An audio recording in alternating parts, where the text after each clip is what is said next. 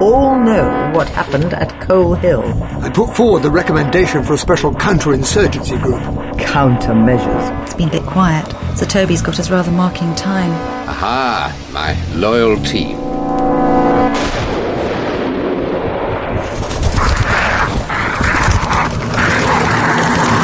It's coming. I can feel it. It's in here with us right now. Well, what can we do? Keep back! We're armed! Don't worry about what it is, just shoot it! Behind yourselves! Get out of my mind! Everybody out! Gilmore! Hold on. How fast can you run in those shoes, Rachel? Come on. 2,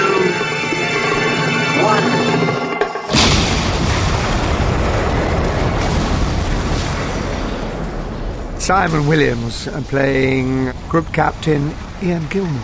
My name's Karen Gledhill and I play Alison. I am Dr. Rachel Jensen, and my name in real life is Pamela Salem. Keep back or we will shoot! They're still coming. Fire a warning shot. It's strange because quite often you remember these characters you played by photographs. They're a visual memory. I've seen lots of pictures of Chunky Gilmore as he was with his revolver. I've even got a still someone froze off the television, of the actual flame coming out of the gun. The idea of coming back is always good because, it wasn't a big character stretch for me anyway, but I just thought it'd be nice to see some familiar faces. Very nice to see, for instance, Karen and Pamela.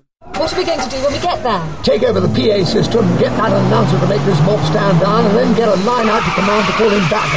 And then? Well, that's as far as the plan goes at the moment. I'm not particularly sharp-witted person. I'm one of your rather linear kind of... I'm not big on sci-fi. My big thing as a child was westerns. I like to see a big, broad sky. I like to see the swoop of the landscape. I like to see animals. So sci-fi's just a gloomy area for me. But I understand there's urgency in the scene and there's a chase, and I understand there's good people and bad people, and I understand all the virtues of dear Chunky Gilmore, and it's all good fun. I just love acting. I love being other people, and I like the whole business. Get out of here, Gilmore. That's an order. Sir, I can't allow... You can't allow. I gave you an order, soldier. I'm not a soldier, sir. I'm in the Royal Air Force.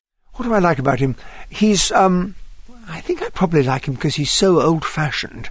He's really Dan Dare. He's, his father was probably in the army. He was probably at boarding school. He's a decent, honourable man. And maybe somewhere deep in my makeup, I'm a decent, honourable man too. I don't know. Last I heard, you were buried up to your neck in artificial intelligence work in Cambridge. Didn't expect to see you for years and years. Didn't you? Is it too much to imagine me having a social life, wanting to see my friends? Well, don't take this the wrong way, but yes. I think it's great giving her a life. I do, really. You know, you often do something and then you go away and think, oh, there was so much. You've worked on a bit of background for the person. And you think, I wish I've done series where I've tried to suggest to the people, look, could we put some of this in, that, because I think that would flesh out the character. And, of course, half the time they don't have time to do it. It's all written, it's gone. So suddenly here you are having had the character and fleshing it out now, which is such fun. That's good for the imagination. Ian. What? There's a door shutting on one of the other airlocks. I think there's someone coming out. Then take cover. Where? There's nowhere near I can hide. In here then, quickly. I'm really happy with what they've done with Alison, because I think that she's developed a lot more than she was in the short story that we did for television, and I think that this it gives me more scope to do things. I was really pleased with that, actually. Yeah, I think she's got a very, very interesting storyline. I'll just get back to the monastery and save the country from a military takeover then, shall I? Great. Where's my duffel coat? I'm going to be very sad when this week ends. I think we all are. It's been a most unusually good experience, really.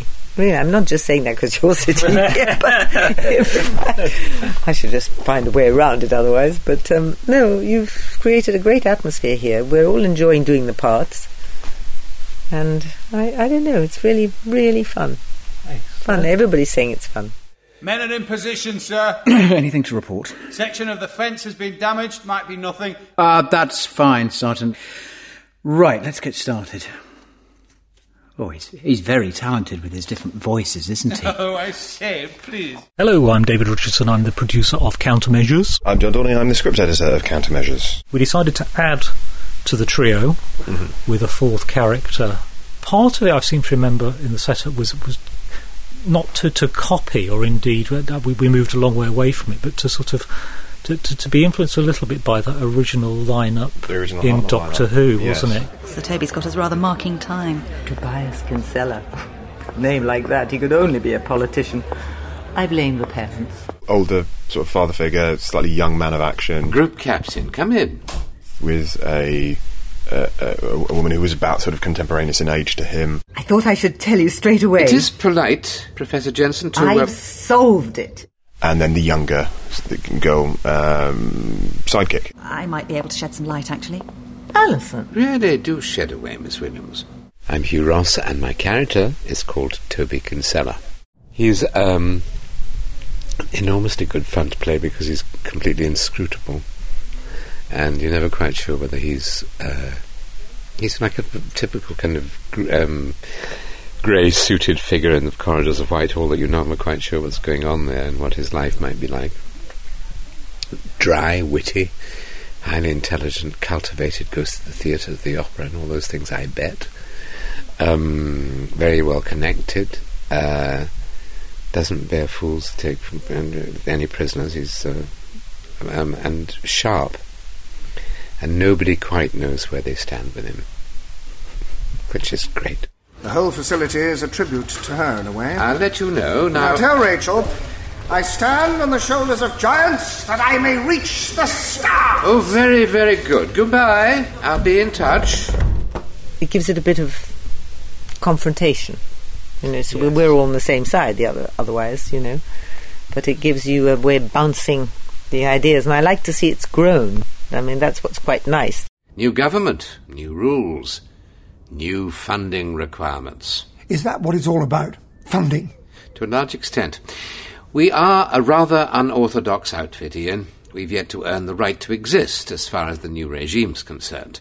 And the 1960s, the whole 60s tone of it. Well, of course, yes, it's very familiar to me. No, it's lovely. I love that. I think it's great. And the whole thing in the next one, and the fourth one about the Wilson government and Callaghan and all that kind of stuff is very, in my mind, still very vivid and kind of recent in a sense. Yeah, yes, no, I think they're really, really interesting tales. It may be nothing, but my unit's been issued with a list of places within the capital where to secure in the event of civil unrest. Are they expecting trouble? Something's brewing. Tensions. Well, I don't want to worry you unduly, but it reminds me of the Cuban Missile Crisis. Crikey. Take care, all right? I will.